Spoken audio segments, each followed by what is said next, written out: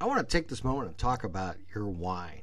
Yeah, I know everybody loves to have their dinner wine or their after dinner wine or just the wind down the evening type wine. Life is complicated enough. Your wine shouldn't be. And Drex Cellars, they'll make it easy. Join the Drex Cellars Wine Club. Get monthly deliveries direct to your door. Discover new selections each month. And if you like, you can also build a business while sharing your experience. Drex Cellars' revolutionary approach puts 100% focus on you. We focus on exploration, discovery, and education. Each month, our expert selects a great premium wine from our wineries around the globe. Each selection is accompanied by our own tasting notes, detailing who, how, where each wine was crafted, and your satisfaction is guaranteed. With each shipment, we help you refine your palate and identify regions and varieties that you love. And when you do find that perfect wine, we're the only club that provides its members the opportunity to stock up at club cost. Our goal is to help you fill your own cellar with wine that you love, wine that you're confident about, that you're proud of, and most importantly, that you're excited to share with your friends. The Drex Cellars Wine Promise. We are confident in our selection. After all, our success depends upon our members' continued happiness. However, should you find any of our selections to arrive damaged or simply not meet your fancy for any reason at all, simply let us know and we'll send you a replacement bottle free of charge. That's the 100% satisfaction guaranteed from Drex Cellars. You can find out more by contacting me at tim@radiomvp.com, or you can go to our Facebook page and click on the Shop Now button. Hi everyone, this is Tim. Hey, thanks for the download. I just want to take this opportunity to ask you to do both Anthony and I a favor. If you would go over to iTunes and rate and review us, it would be greatly appreciated. When a podcast gets rated and reviewed, it moves up the ladder. So when people do searches, they'll be able to find our podcast, and we'll continue to grow this as we get closer to football season and a lot of great things coming our way. And I want to remind everybody that I will be broadcasting football this year on Z104. So you want to take advantage of that, and we'll be talking more about that high school football season as we progress. So let's not waste any more time. Let's get into it. Here comes episode 11, starting right now.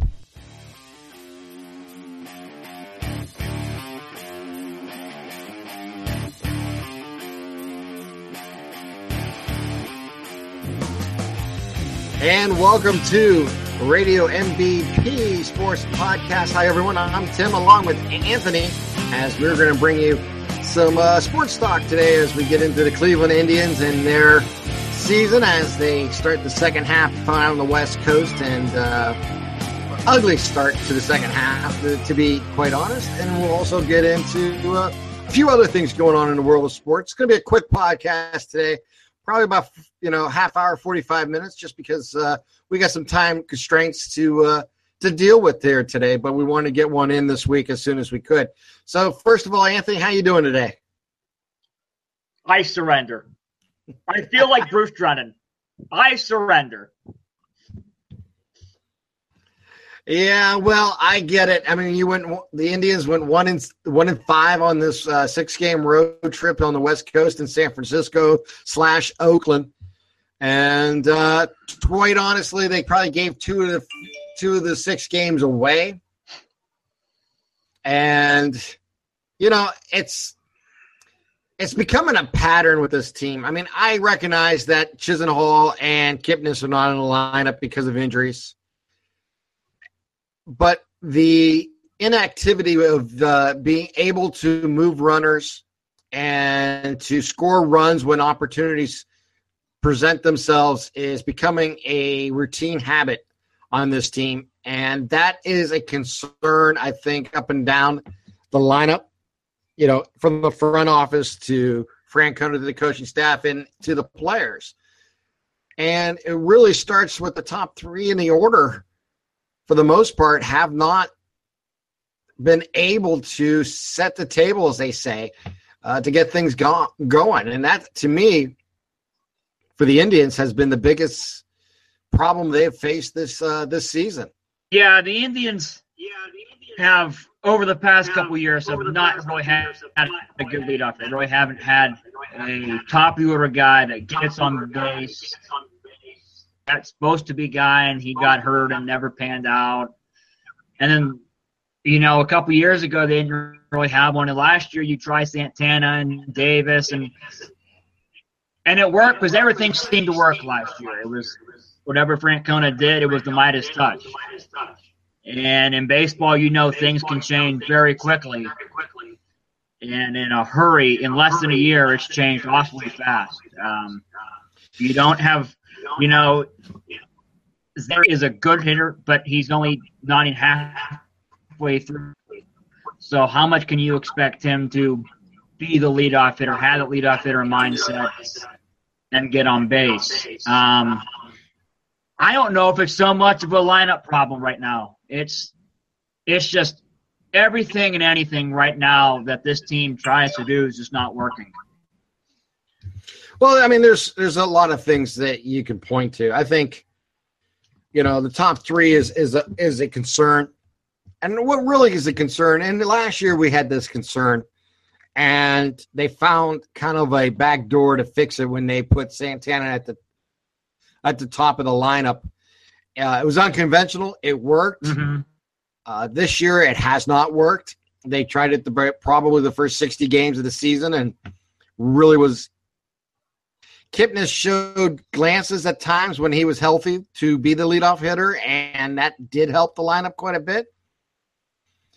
And I think, you know, Frankie Lindor has done an okay job when given the opportunity to, but, you know, you hate to take that stick and not have it in a run-producing situation. And now is the biggest key is, you know, we talked about this before, and I've talked about it, meaning I honestly, you know, I look at the Indians not making what I call productive outs, you know, moving runners and scoring runs on outs, either a ground ball out or a sacrifice fly, you know, those type of scenarios, beating out a double play, those, you know, fielder's choice type scenarios, those are so huge in a ball game. And the Indians, kind of like a lot of teams in baseball today, have been very reliant on the home run ball to score runs. They do hit doubles. I got to give them credit. The doubles are there. They're just not They're not scoring those runs when they're in scoring position, either with no outs, 1 out, or even 2 outs in this situation where you need that 2-out key hit. Last year, the Indians did a terrific job the last 2 years with 2-out hits. This year, not as successful, and that's really showing its head. But, you know, I look at the Indians overall, they're still in first place, or they're hovering right in it. And, you know, this division, my biggest concern is Kansas City and what they may do in the second half. As long as they hang around, they may decide to, you know, give it one last shot with this group, because they got 3 or 4 players headed towards free agency. And, you know, if they have a chance to, you know, sneak out the division or become a wild card contender, you know, that's going to be something the Indians are going to have to deal with. I mean, you've seen this week, you know, the Tigers trade J.D. Martinez the other night. You know, they put up their white flag. They're ready to move on. They're looking to maybe even trade Fulmer and one of their top players just to move a contract. So, you know, on that level, there's another team that you don't have to worry about in the Central Division. And, you know, let's face it, the Twins are fighting hard, and give them credit where credit's due for what they have achieved. But, I mean, they have Bartolo Colon in the rotation, you know, off the scrap heap. And I mean, he's 44 years old.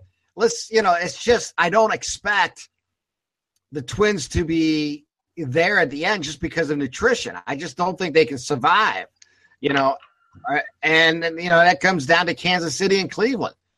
And right now, Kansas City is just playing more consistent baseball than the Indians have. I think the Indians are the most talented team in this division. I think the interleague play this year has been disastrous for the Indians. I think they've won 3 games or 4 games max, and you just can't do that and succeed in baseball. You have to win games against your opponent and in your division. And in this case, when you have 15, 16 games outside your division, you know, with teams you only see once every 4 to 5 years, that's important to play 500 ball against those those teams, and the Indians were unable to do that this season. They still have 2 more games left for Colorado. And, well, I mean, it's just a matter of when these games end, and then you're back into division. Mm-hmm. Yeah, we're going to have to seize control within the own division. And that's going to be the biggest part where I think the Tribe has to take advantage of their opportunities that are going to be in front of them here shortly. Yeah, right now, coming into today's game, the Indians were 1 game under 500 against teams below 500. So teams with a losing record, they were 1 game under 500. With today's loss, they're now 2 games under 500. And you can't do that. There's just simply put, when you face bad teams, you have to beat them. Oakland and San Francisco started AAA guys outside of Matt Cain and Sonny Gray. And the Indians did absolutely nothing. As they had interesting player there. I mean, we might as well get into the trade talk. Obviously, you know my position on the Indians, and I think the key for their success, besides scoring runs consistently this year, would be filling that 3-hole in the rotation. And Sonny Gray is now the man on the market with all the trades that happened in the last 24, 48 hours in baseball. The trading deadline came early this year. Teams are taking advantage of those extra 2-3 starts or 2-3 weeks of a bat in the lineup.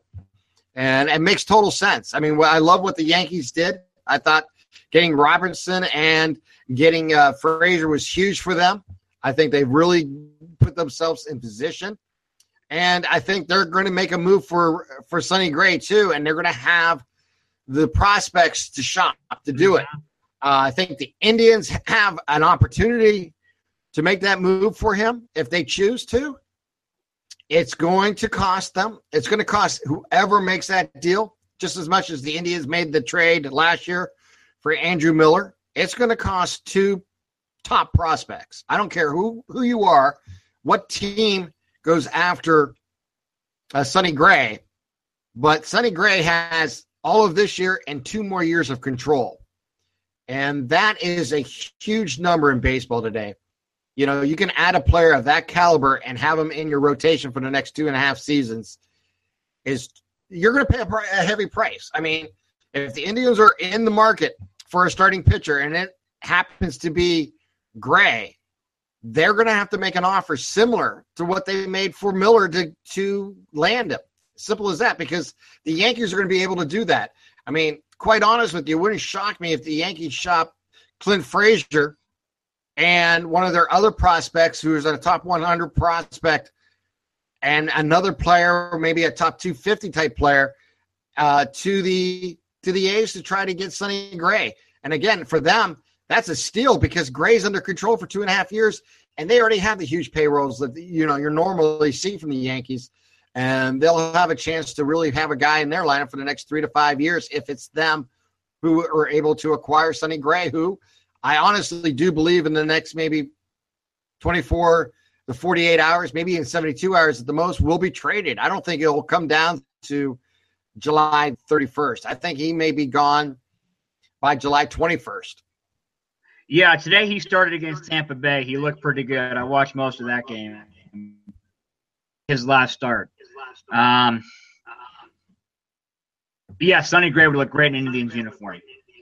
I know his ERA maybe above 4, but Oakland defensively is not very good. So there's a lot of runs probably they've given up in his starts. I would not trade Mejia or McKenzie. I've said that for a while now. You don't trade them.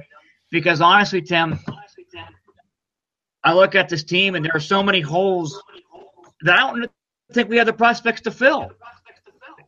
You know my thoughts on Kipnis at second base. They're worthless. I'm going to put out, I think Jason Kipnis is done in Cleveland. I don't like him. Diaz at third, okay. If you move Ramirez to second. Urshela has looked really good with the glove, and his bat may be coming around. He hasn't had a lot. Well, I agree. I mean, let's face it. This is where the Indians can deal from strength. Mm-hmm. They happen this off season instead of during the season right now. I think Kipnis is tradable. and I think you can get players for him, and he could be a valuable chip to either improve your starting rotation or maybe to get a third baseman or something like that in the future. And I can see the Indians doing that. Now, the Indians have options besides Urshela at third base. You got Yanni Diaz, who is a natural third baseman who they've moved to the outfield. He has the ability to hit. He's proven that at the AAA level for the most part for the last year. He's struggled up here. That's typical for most players when they get the first opportunity in Major League pitching, is they do usually struggle, or unless they happen to be seasoned properly at the AAA and AA level.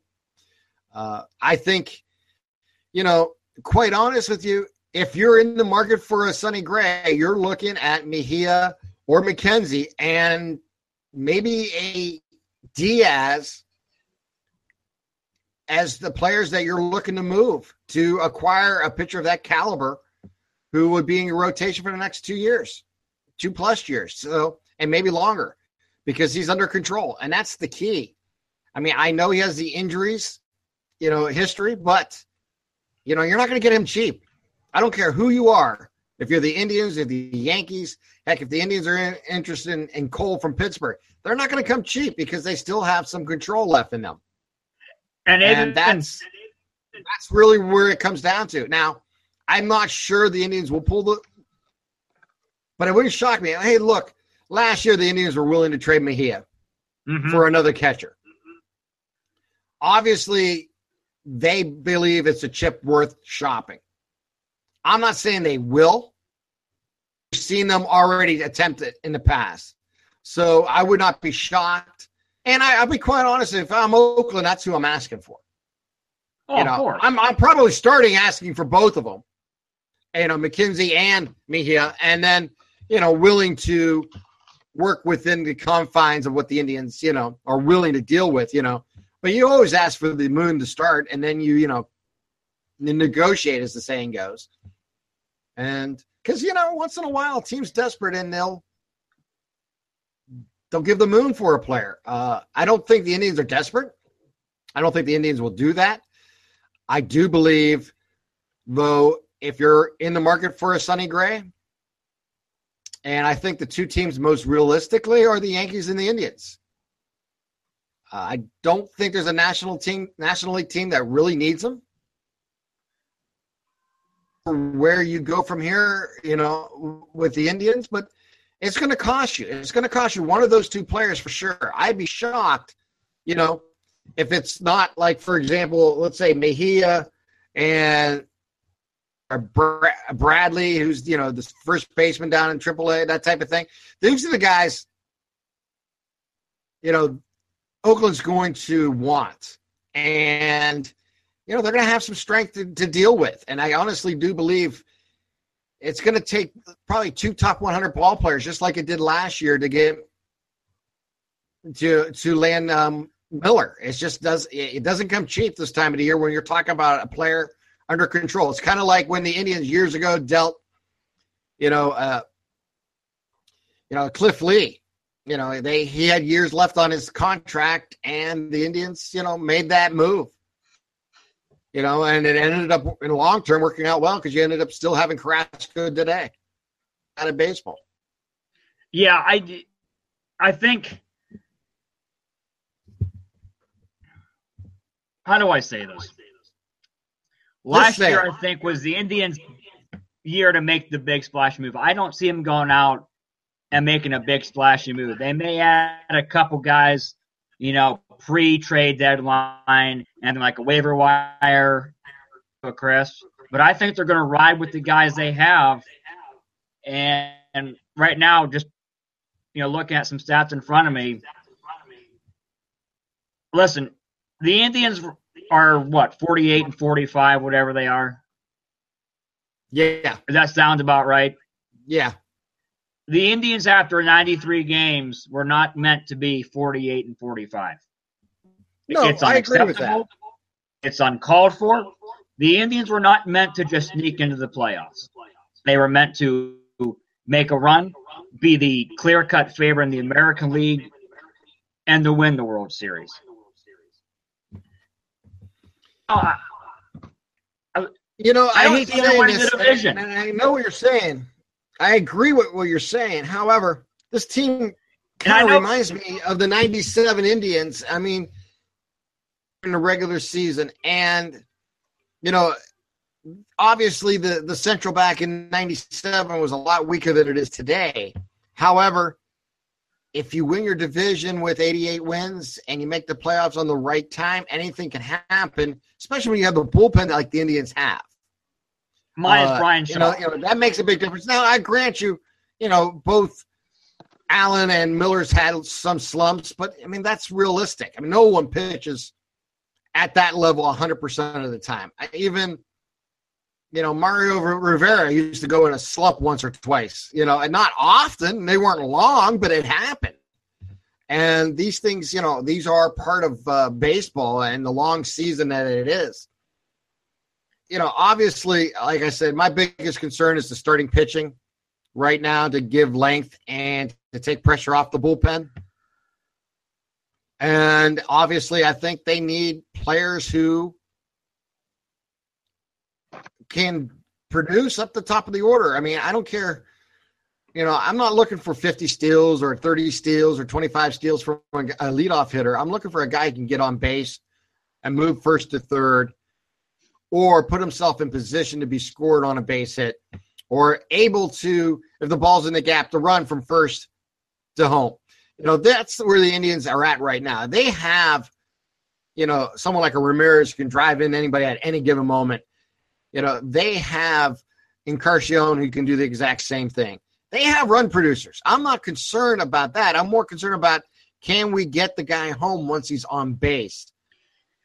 And that, to me, has been the biggest problem the Indians have faced this year, is the inconsistency of scoring runs. It's like this 3-game series with the Giants. They scored 5 runs in the first game, and it was a good, a really nice performance by the Indians. They got out to an early lead. It ended up tied, and then they were able to Giants mistakes and win the ball game. That reminded me a lot of a game like last year. And unfortunately, game 2, was typical Indians where you get in a pitching duel and you can't scratch around, 2-3 runs for your pitcher. And in the process, you lose the ball game in extra innings 2-1. I don't know the Indians' overall record in one-run games this year, but it cannot be good. I think that's a big difference between last year and the year before, even the last 3 years, as they were able to win those one-run games. This year, they haven't. A lot of it has to do with the inefficiency of scoring that extra run. You can get to that 3 runs with this pitching staff. You're going to win some ball games, even if it's 3-2. It's tough to win a ball game 1-0. It's tough to win a ball game 2-1. But if you can score 3 or 4 runs, you're going to win a lot of those close games. Yeah, I did. And there were 3 games on the 6-game road trip that the Indians had no business losing. Yesterday especially when Clevenger goes out and absolutely pitches a masterpiece, and because Geyer can't catch a routine Little League fly ball in right field, that opens, and then Posey slaps a Edgar Renteria-like single up the middle to tie the game, and then they lose in extra innings after Gonzalez and Allen can't communicate on how to field a bunt. And then today, coming into today, the Indians were 3 for 12 with runners in scoring position.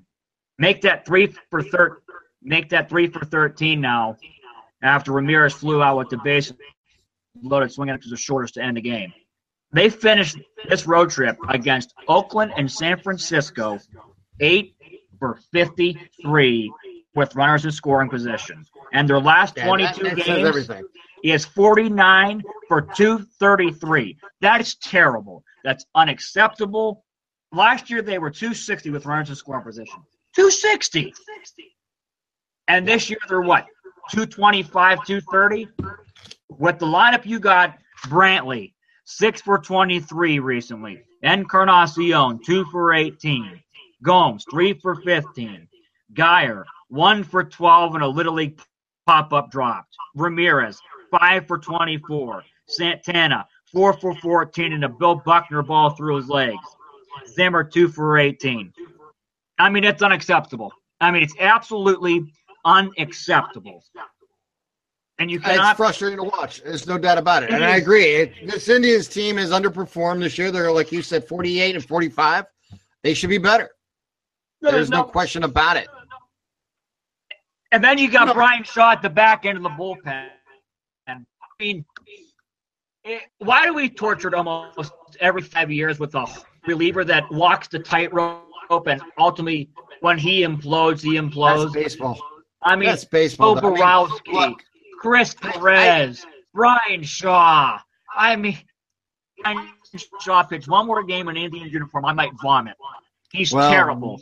And he's not going anywhere. He's not going anywhere. Well, that's a shame. He's not going anywhere. I know what you're saying. I understand the frustration. And, obviously he's a year older. I'm not saying he's extremely old or anything like that for pitchers, but as a reliever, these things come and go fast. And he may be on the downside of his career. I'm not sure that's accurate, though. I'm not giving up on Shaw yet. I understand the frustration. No, I do, because what I do believe is what you need, that durable guy in the bullpen who can give you innings, and he does that. Now, when a game is tied, when he's in the ball game, but I'm not. It is what it is. When he's in the bullpen. Well, honestly, you're not gonna. You need get him out. I'll be honest. Get him out. The guy who's. It's not gonna happen. It's not gonna happen. He's not going. Mariners can win a game then. Yeah. Well, hey, you never know. And they'll have the Cleveland Indians starting third man in the rotation. Start some more games for them. Let's be honest. Salazar is huge to this team the second half of the season. He's going to start, one of these games coming up. They haven't decided exactly what game it was going to be last I knew. So it's going to happen.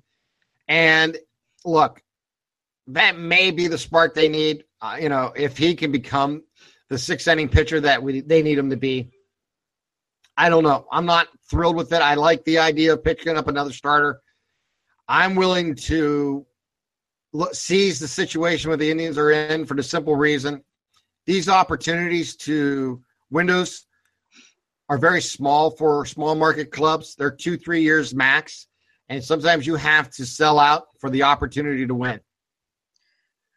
If it costs me a Mejia, I'm willing to make that trade. If it's McKenzie, I don't want to. I'd be willing to make that trade because he's your top, pitching prospect. However, I'm not willing to throw in, every player just to get Gray. I'm willing to make a trade, though.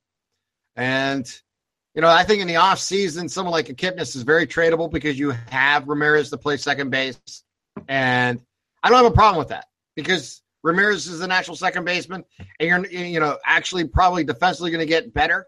And offensively, you're not going to do – you can't do better than what Ramirez brings to the club. And you can go out and get yourself a third baseman either through free agency or possibly in the minor leagues with Diaz or others. Who knows? And there's other opportunities there. I definitely think the Indians got to look at the possibility of the opportunity of winning today because you're going to have Miller for one more year. If you add a Sonny Gray to this rotation with the top of the lineup that you have, and you get a Salazar back pitching well. I'm not saying all-star, but well. That'd be four pitchers that you really like to go with. And then you have, add the Rook and what he has done this year and give Clevenger a lot of credit. He's pitched well. He's shown the ability now to understand what it takes to be a major league pitcher. And I give him a lot of credit because last year he was in over his head most of the time.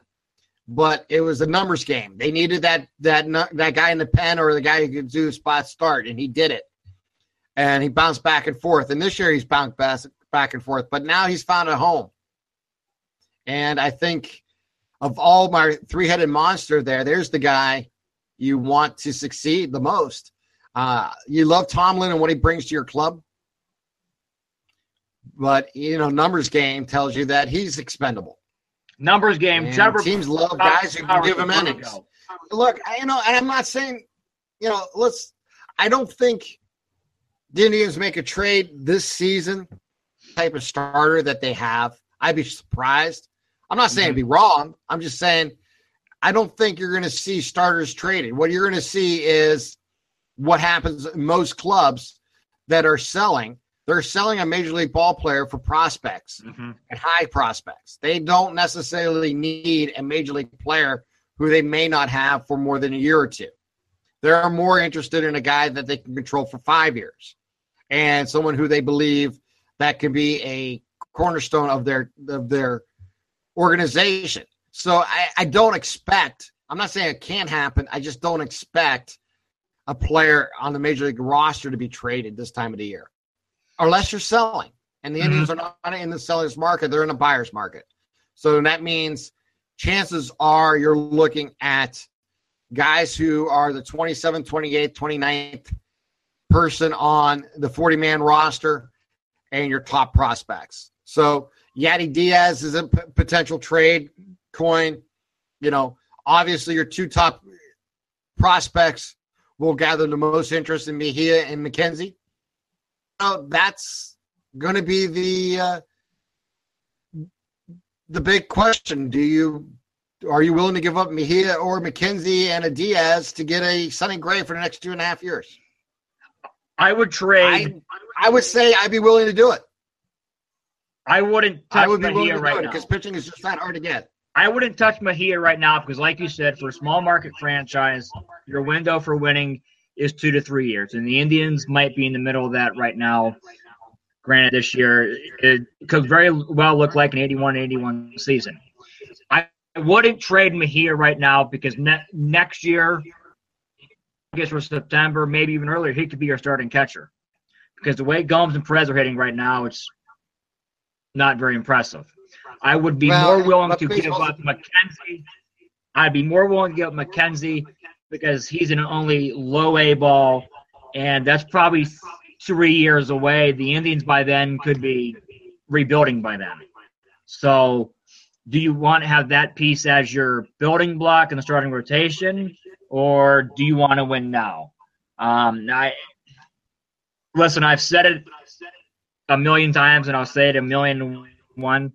I don't think the Indians have enough prospects or major league pieces to make themselves no World Series contending team this year. I mean, right now, as I sit here at 7:15 on July 19th, after that garbage, to be nice, I don't know if they win the division. I can honestly say I don't think they win the division. I'm going to go on the record and say the Indians don't make the playoffs this year. And maybe I'm being a certain member of the local media and overreacting, but I don't think they make the playoffs. I honestly think they have too much talent for this division. I agree that they're underachieving. I can't imagine a Terry Francona team not improving throughout the season.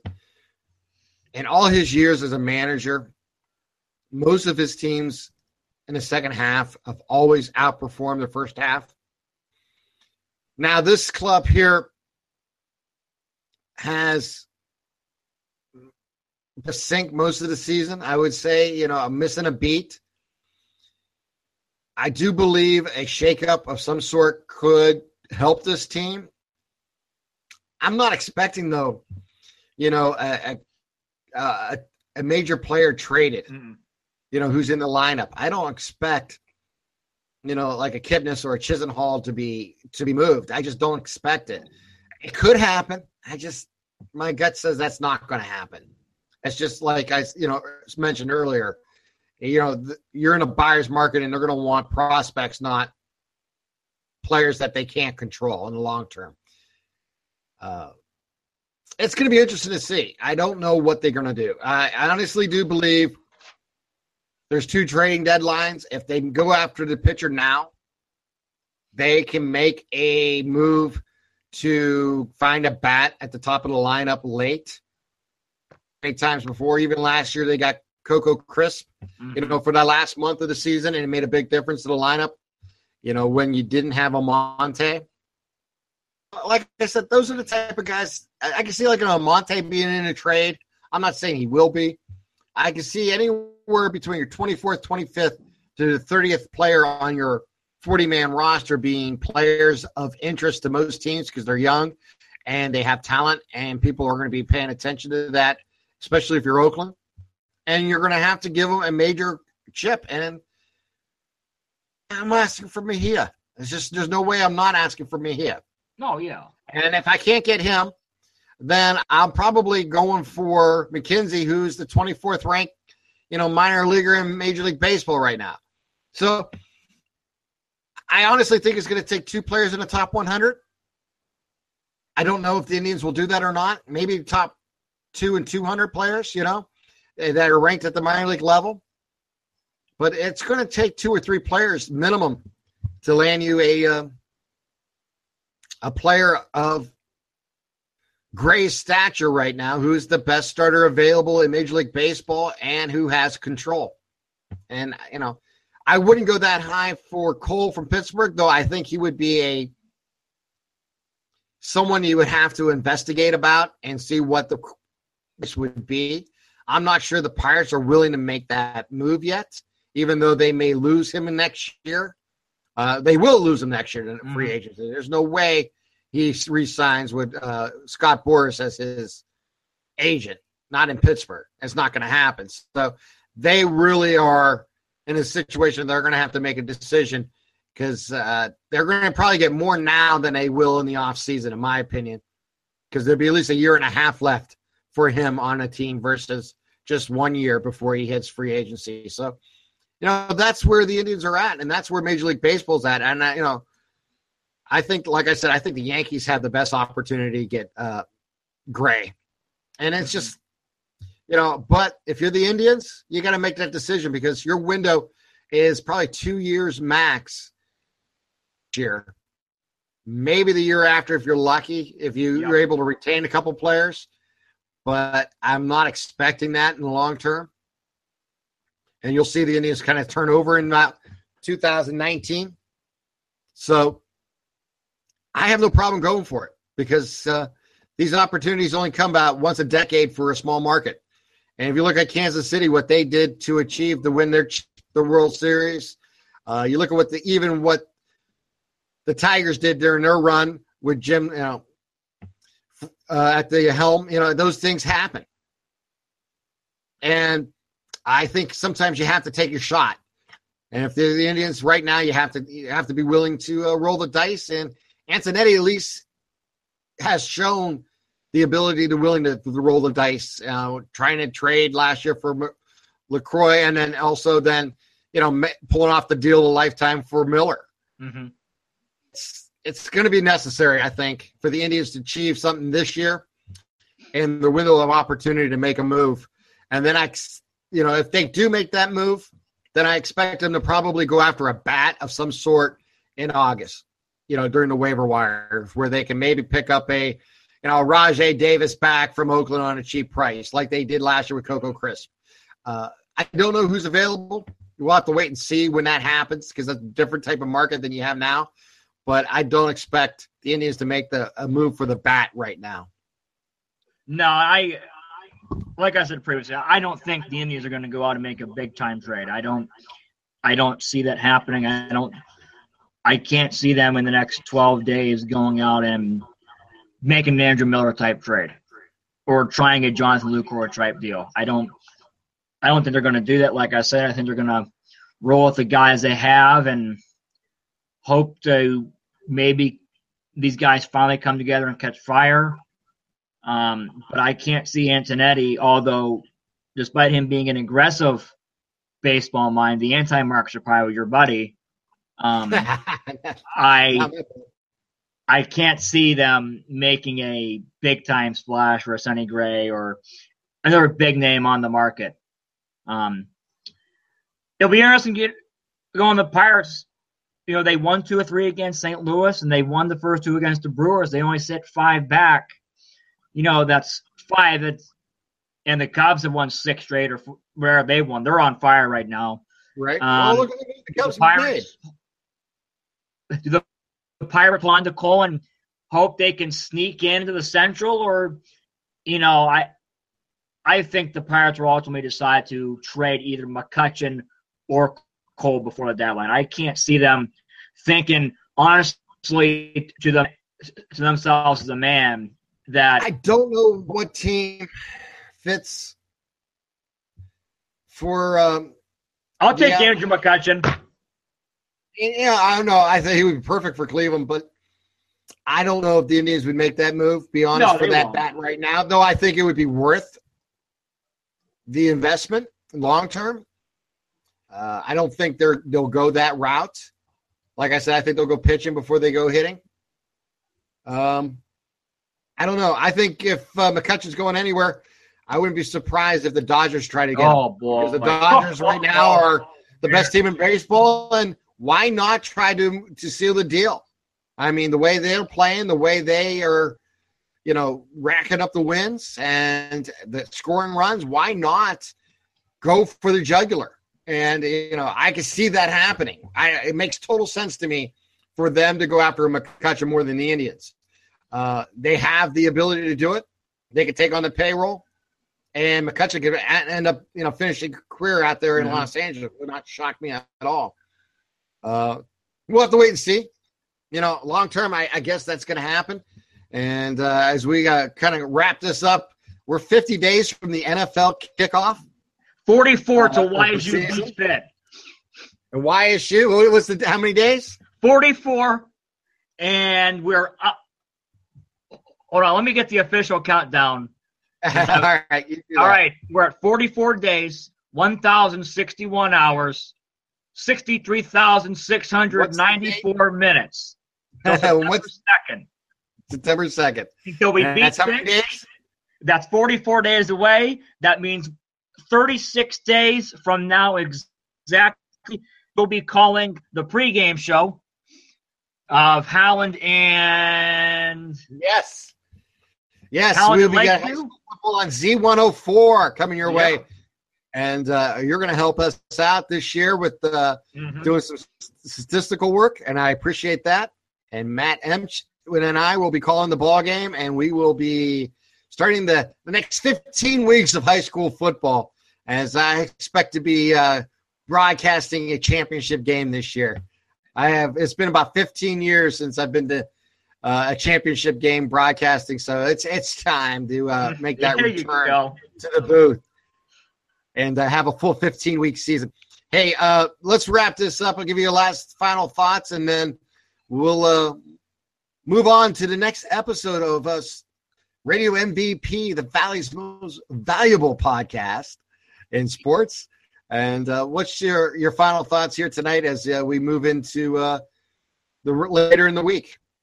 Yeah, just one final thought here. Probably the last really long,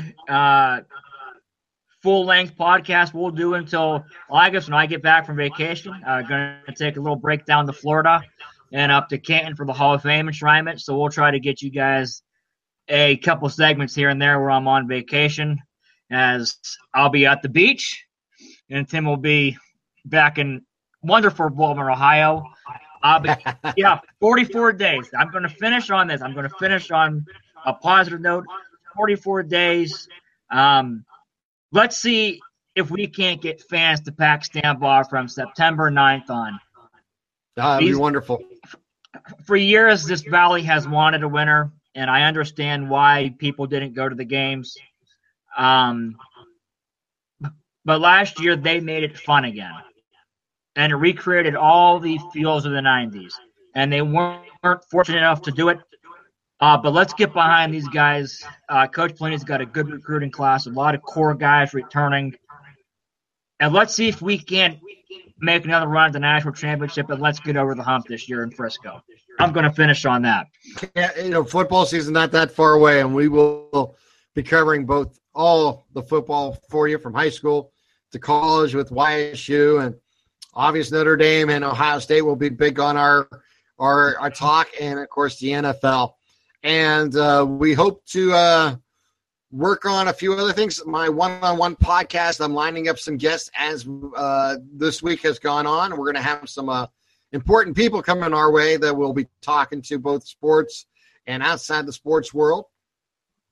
And it'll be a lot of fun, so I'm looking forward to that. Anthony will be going on vacation. We're going to do some podcasting from his vacation spot. We're going to try to hook up on the phone line, if not through the internet, if we can't do it. But we will bring you some smaller podcasts along the way, keep you informed. And we're going to get going here. Anthony, I want to thank you for your time as we wrap up episode 11 here on the Radio MVP Sports Podcast. My thanks to Anthony. I'm Tim. My thanks to you, most of all, for downloading and listening. And if you could do us one more favor, please go to our Facebook page and like it and follow us there. And also, please, if you download through iTunes, rate and review us. The more ratings we can get and reviews, the more they put us out on search engines when people are looking for our podcast. So it's very important on that level. So if you can rate and review our podcast, it will give us a rating where iTunes then will, when people put in for MVP or sports podcast, will show up as a option for those who are looking for us and to try us as we try to grow this podcast throughout the this summer and into the fall for the football season. Anthony, thanks again, and we will talk to you all very soon here on Radio MVP.